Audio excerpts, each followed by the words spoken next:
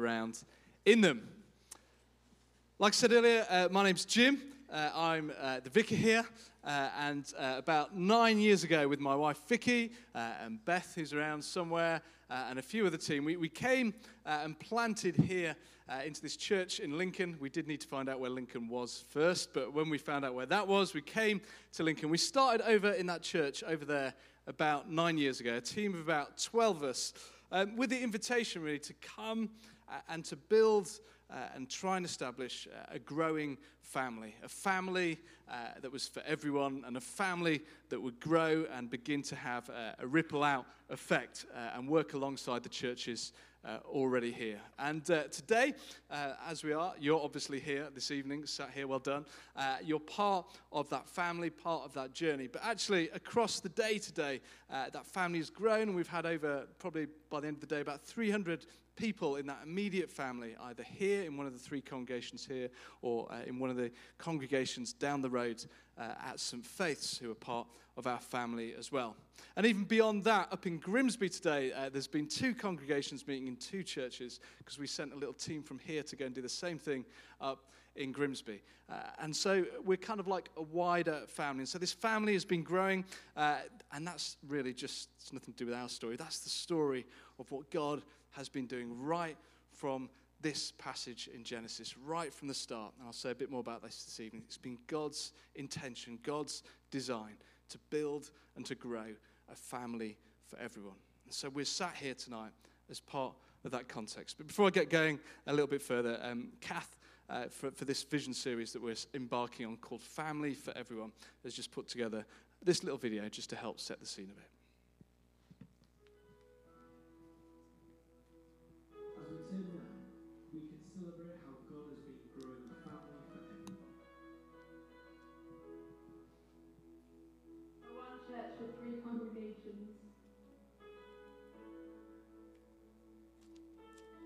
But that's not the full story. We are one family, two churches.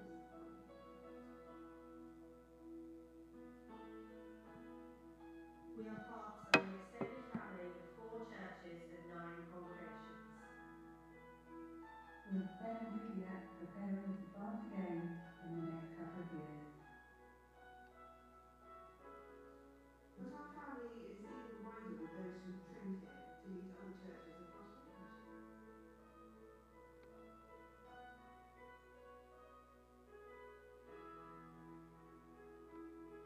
We are part of a growing family for everyone that goes across our diocese, our nation, and across the world.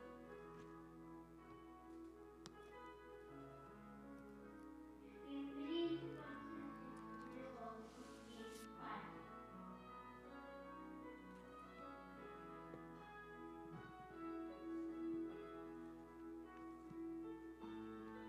We are family challenge. Family for everyone, family that loves, supports, nurtures and cares for one another.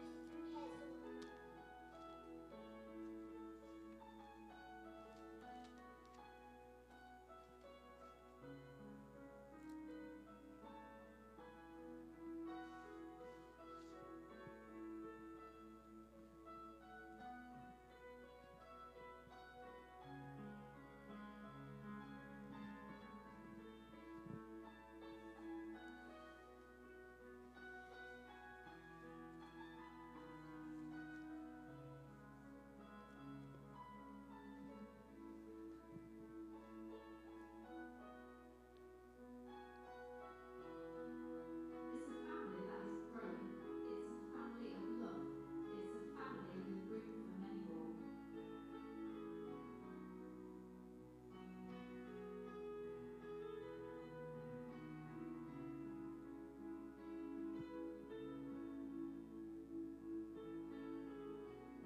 We are a family for everyone. Wonderful. So as we start this 3-week vision series, looking at a particular focus, I think, that we have in store for the next year ahead, we've given it this title, Family for Everyone. And we've given it that title because it's both what I see God has started to do among us over the last 9 years, but also what I believe God is asking us to have in terms of our key mindset, the things that God is asking us to think about and lean into in the year ahead. Namely, what does it mean? How can we discover more deeply, and how can we more readily be family? What does it mean to be family for everyone?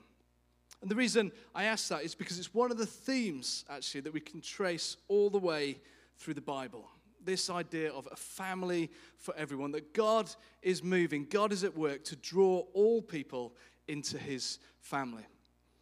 So if we start at the end of the Bible, I know I've opened you to ask you to open the beginning, but if you were to turn to the end of the Bible and go to Revelation 7, verse 9, John, the writer of Revelation, that's 7 verse 9, I can hear some pages turning, which is brilliant.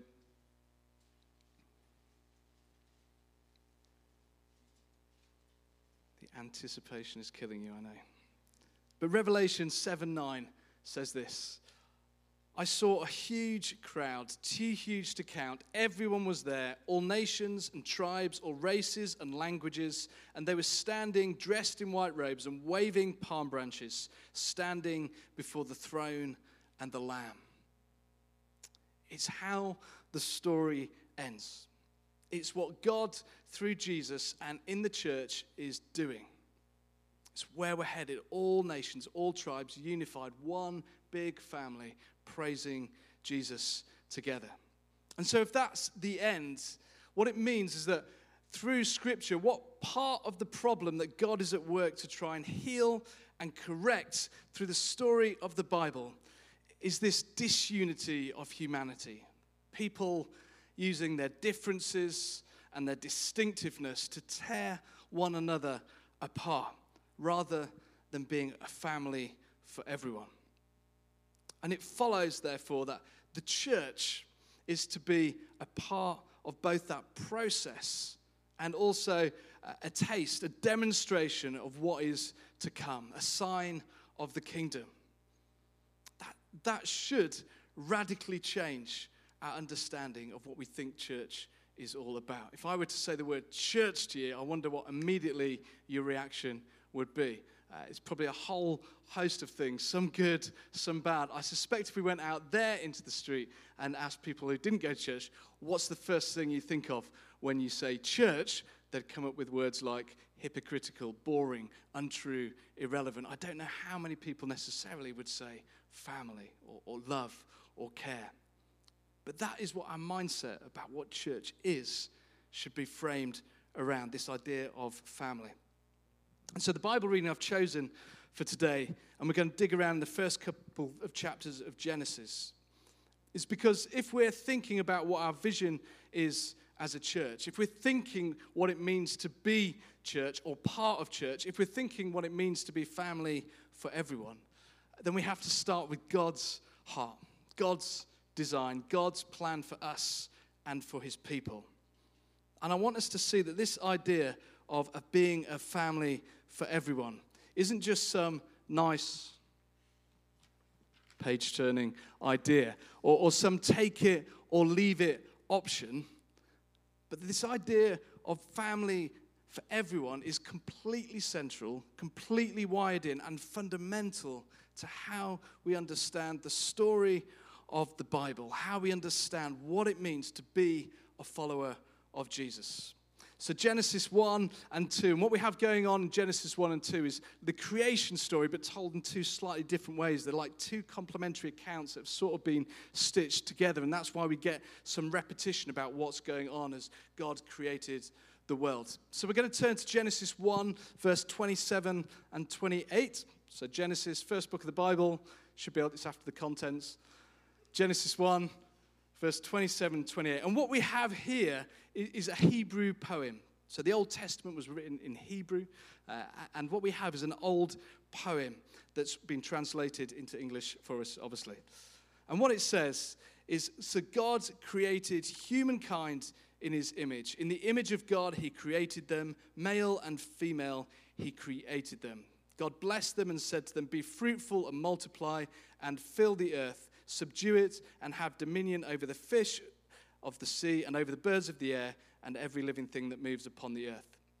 But that first verse, 27, it's a little poem. So God created humankind in his image. In the image of God he created them, male and female he created them. Now I suspect, depending on the version you're reading, some of those thems might be he's and some of those mans might be human. And that just goes to show that these verses, it doesn't always help us the way it's interpreted. So I just want to look at these verses just for a little while without hopefully getting too geeky. So see if you can follow along with me. But what is going on here is God has created the world. He's created animals, the sea, the sky. And then right at the end of that creative process, it says he creates humanity. And humanity is presented as the pinnacle of creation, the crown of God's ordering of heaven and earth. And we see here in these verses that intrinsic to humankind is to bear God's image, to reflect something of God's image, to point people towards God. God created humankind in his image. And then it says, and God created humanity in his image. Now in some versions it says Adam. And the danger is because the way we've kind of grown up and translated, we think Adam, he was a man. Okay, or in some versions it says man, not Adam. But actually the word here that should be used, the real root of the word is about humanity. This isn't about God creating a male. What's going on here is it's that God created humankind in his image. In the image of God. And that's why this version says he created them. Your version might say him. But it's them. He created humankind. Male and female, he created them. In other words, two genders, different but alike, who together are to be one humanity, who together are to reflect what it means to be in the image of God.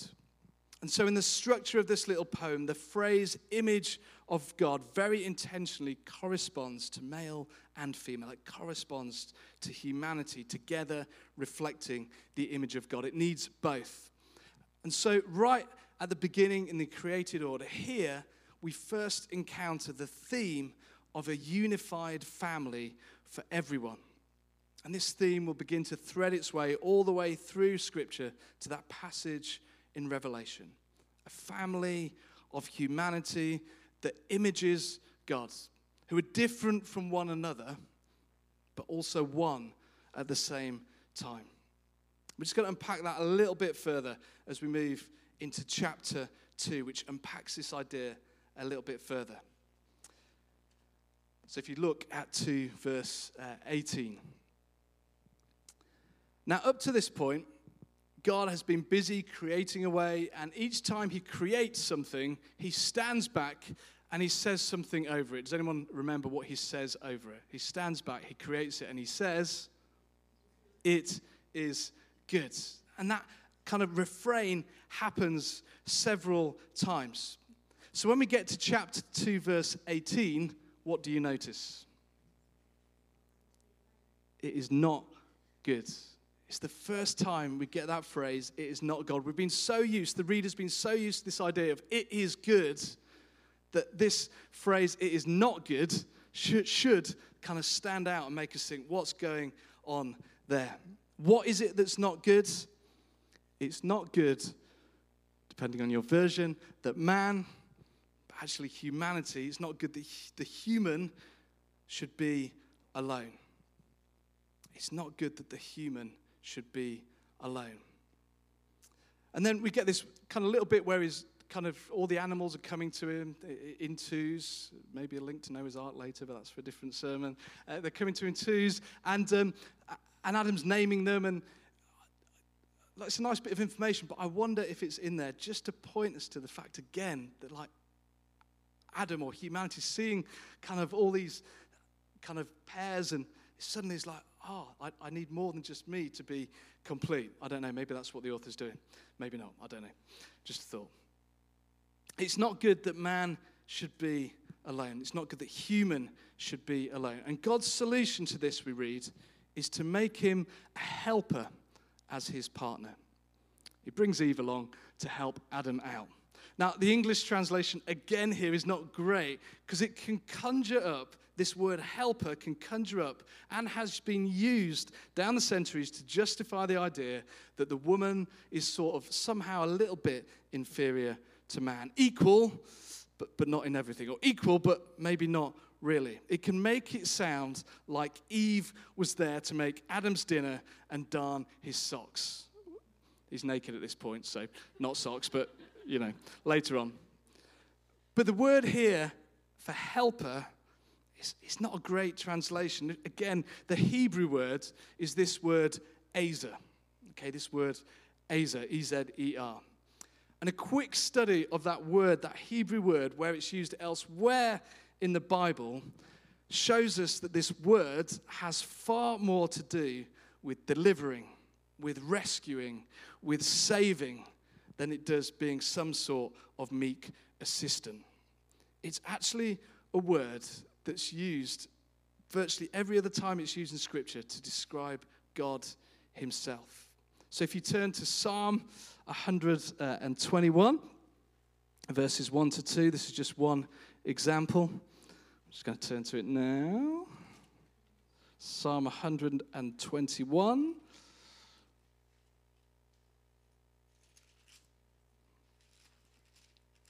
It's right in the middle of the Bible. Psalm 121, 1 to 2, quite a well-known psalm. You might have heard it. It says, I lift my eyes to the hills. From where will my help come?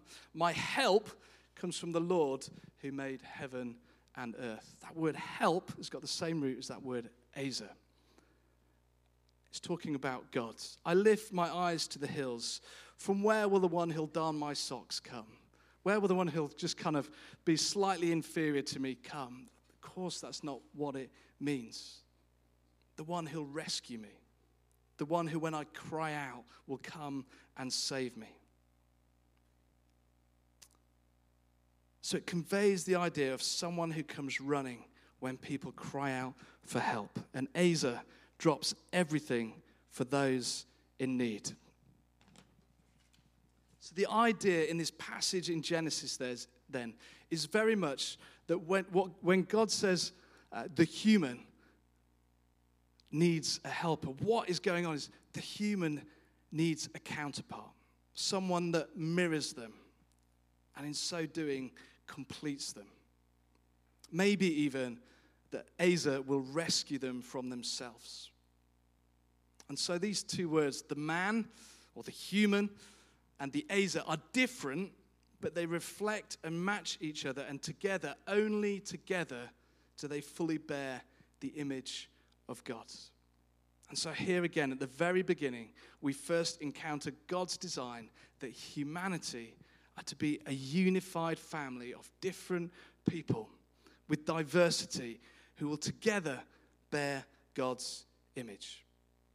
A family of humans who image God, who are different from one another, but also one at the same time. And if we read on to verse 21, so we're still in chapter 2 of Genesis. If we read on to verse 21, we see that God's solution, the way God creates this Ezer, is to put Adam, or the human, into a deep sleep. And then it says he takes a rib from the man and makes this into a woman. Again, not a great translation, because the word used for rib is more commonly a word that's actually used in architecture to describe the whole side of a building.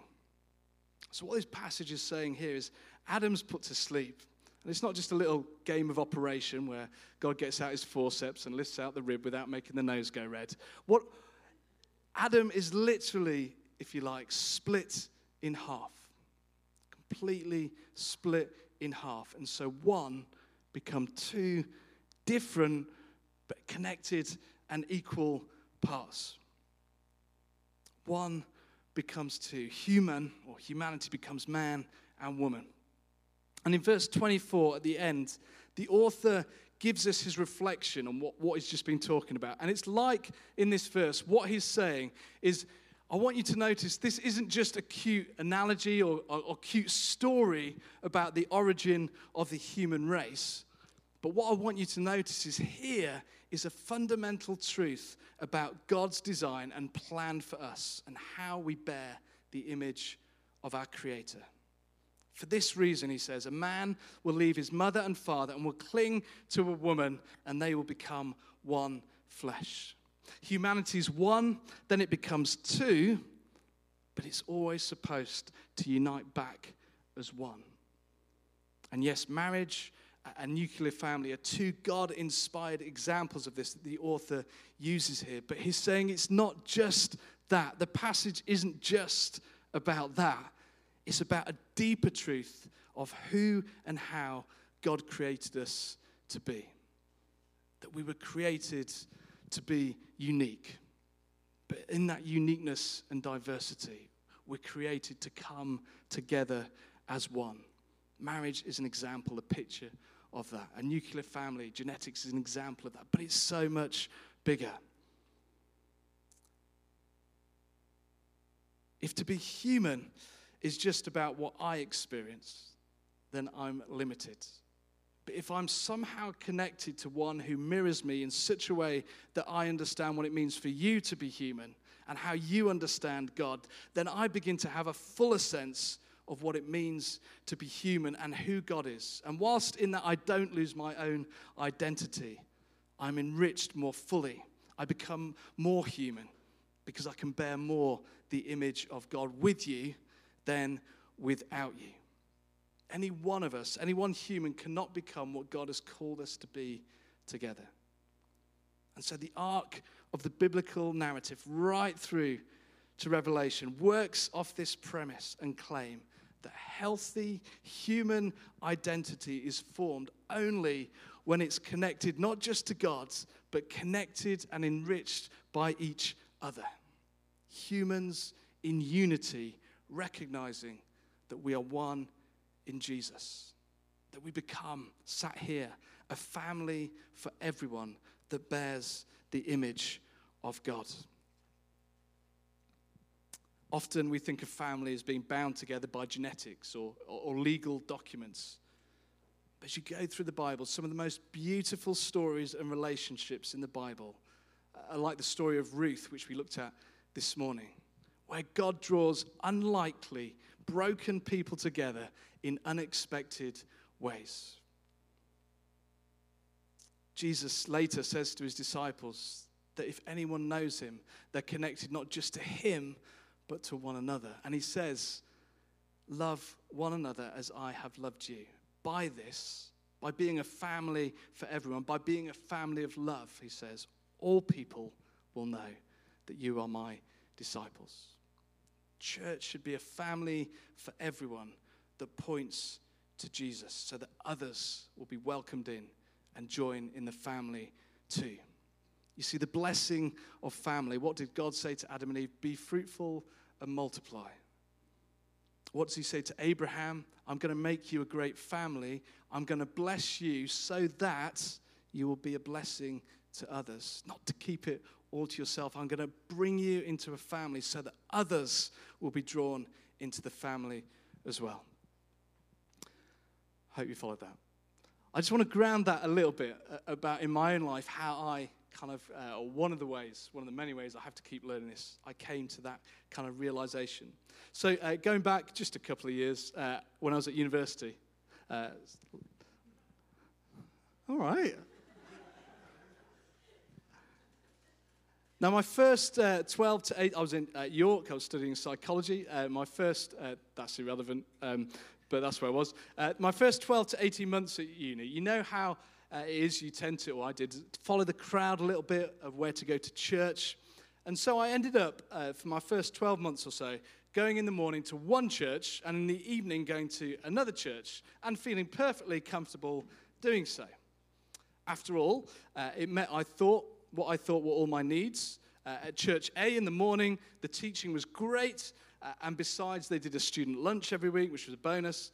The worship, to be honest, it was a little bit old-fashioned. That meant 70s when I was at university. At Church B, though, where I went in the evening, the morning service wasn't quite my cup of tea, but in the evening, there was a really good student work. The worship was great, and there was a great group to go to the pub with afterwards. And I fancied a girl who later turned out to be my wife. So in what I now recognise was both slightly naive, self-focused, and at some points just blowing smoke at my own backside kind of way, I and my mates told ourselves that we'd go to church A in the morning to be fed both by the word and by lasagna. It was always lasagna for some reason. And we'd go to church B in the evening to be fed both by the Spirit in the worship and by fellowship, by which really all I meant was we're going to the pub afterwards. And that was kind of fine, but the problem with that approach, I came to realize, or looking back now, was that was all based on a meology rather than on a theology. It was focused primarily on my shallow selection of what I needed from others, rather than on seeking a deeper connection with others and finding that as that developed, both my needs, some I didn't even know I had, and their needs were somehow served and met more profoundly. And it was fine. Both places felt lovely, but looking back now, I'm not sure it really, that year, had too much of a transformative effect on me. I felt welcome at both churches, but I'm not sure, like either, I'd really made home. In the same way, there's a difference between when I went to my Auntie Shirley's and when I went home. There were some things when I went to my Auntie Shirley's who was lovely and welcoming, and I was very comfortable, but there were some things I wouldn't do in her house that I'd probably do in my own. I wasn't totally at home. And so my second 18 months at uni, I made a decision to commit to one of the churches. It could have been either, it didn't really matter, but it wasn't even commit to the church, it was to commit to go deeper into a church, into connection, and that practically just meant I couldn't juggle both. And so I decided to forego the lasagna, which I did grieve for a while. And the church that I committed to, I joined a small group. I joined a small group of different ages, not just a student one. And I got involved in the youth team there. And I went along to the morning service rather than just the evening service, which is where I felt I got fed the most. And I'll be completely honest, it was awkward at times. It was difficult at times in the small group as Marion snored in the armchair every week, as Phil made slightly inappropriate dad jokes, and as Helen struggled with small talk. If I'd have had to explain what subject I was studying at university another time, I was going to go mad. But there were times as well, usually when they brought out the puppets, that I really didn't want to be in the morning service either. There were times on a Friday evening where I'd rather be with my mates in the college bar than playing table tennis for half an hour with a young person who couldn't even get the ball on the table. But as I committed to family, with all its quirks, with all its characters, actually I found my faith deepening and strengthening. I found my confidence growing. I found my identity clarifying. I found my calling being called out of me. And I found my encounter with the Father, with Jesus, and with the Spirit open up in new and surprising ways. And looking back now, I'm so glad I made that decision. I'd been seeking deeper connection to God wholeheartedly, but without seeing that this is somehow intrinsically and mysteriously linked with deeper connection to his body, the church. I loved talking to Claire. I'm going to pick on you, Claire. Last week, I was just chatting to her, having come back off sabbatical, and she was saying, I'm going this evening. I love the evening service. It really, really feeds me. But I also love the 10:15, because it's not necessarily my cup of tea.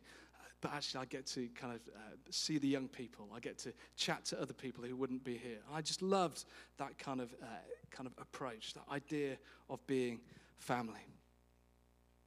And so there's ways that I'd encourage you to be part of the family, to intentionally invest in what it means to be here and part of a family as everyone, not just come on and sit and be pew fodder. Not that's what I'm saying, what you are doing. But it's easy, isn't it, just to come and sit and go, feed me, rather than intentionally invest. So if Sunday 6:15 is your service, what about maybe popping along to another service with the intention to serve, or the intention to come alongside someone else, younger or older than yourself? Do you know, there's some research that's been done that significantly says that those who attend church have significantly better health prospects and are happier than those who don't. And at first they thought this was just about, it's a social group that's supportive and lovely. But actually they did further research and showed that there are indeed protective factors unique and exclusive to belonging to a church family that increase those benefits. And then they found that those benefits increase again for those who are involved in the church beyond just going to one service on a Sunday. Or to finish, I'm just going to put it another way. I saw this illustration in the week, and it just spoke into, I think, everything I was saying. So I'm going to ask Jacob just to come up, and he's just going to tootle away on the guitar.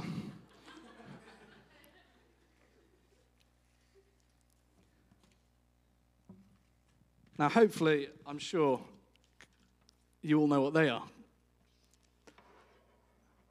Go on, shout it out. The guitar strings. The guitar strings. And the interesting, feel free to start anytime, mate, yeah. The interesting thing about these strings is they didn't come in the packet connected to what they were made for. But they were designed, they were made in order to be connected. And the interesting thing about these strings is that they have to be connected to be something bigger than themselves, to operate in the things that they were created for. And many of us think if I connect myself to something, it limits me. But actually what it does is it liberates you, it frees you for the purpose you were made for. Now this part of the guitar is called a headstock. A head. This part of the guitar is called a body. And the thing is, if we're only connected to this, I'm connected, but I'm not operational. And therefore, I'm not fulfilling my purpose. But when it's connected to the head and to the body, what we actually begin to get, what we actually be able to see happening is the strings are operating in the way that they were designed for. And do you know what we experience first? Tension. The reason sound is coming from those strings is because they're being held in tension. Many of us don't want the attachment or the deep connection because we don't want tension. But can I suggest that where we feel the tension, that's where you'll discover God's intention for you. Now on the guitar, there's 6 strings all working together, all different thicknesses, all made of different materials, all at different tensions. But what if each one of us was contented to be the person we are and contented to be in the place that God wants to connect us? Because the truth is, if we're willing to put our life in tension, we begin to realize that we have a small but vital part to play in a melody which is more beautiful and more intricate than anything you can create yourself. And so as we start this series, I'd really encourage you not just to think about connecting to Christ. I'd really encourage you to do that. But not just that, but seriously consider what it means and how you're connecting to his body as well. The whole church is, of course, connected through the world. We're one big extended family, and we celebrate that. But how can you be connected to a local church? Whether this one, or if this isn't where God's calling you, another one, and go with our complete blessing and cheering you on. But please don't just be pew fodder. Please don't have a theology based on a meology. Please discover how when you commit to taking your place and being all in to this broken but beautiful family, you'll discover more of his love, more of his blessing, and and more of what it means to together bear his image. Amen. We're going to stand, and by way of response, Jacob's going to continue to lead us.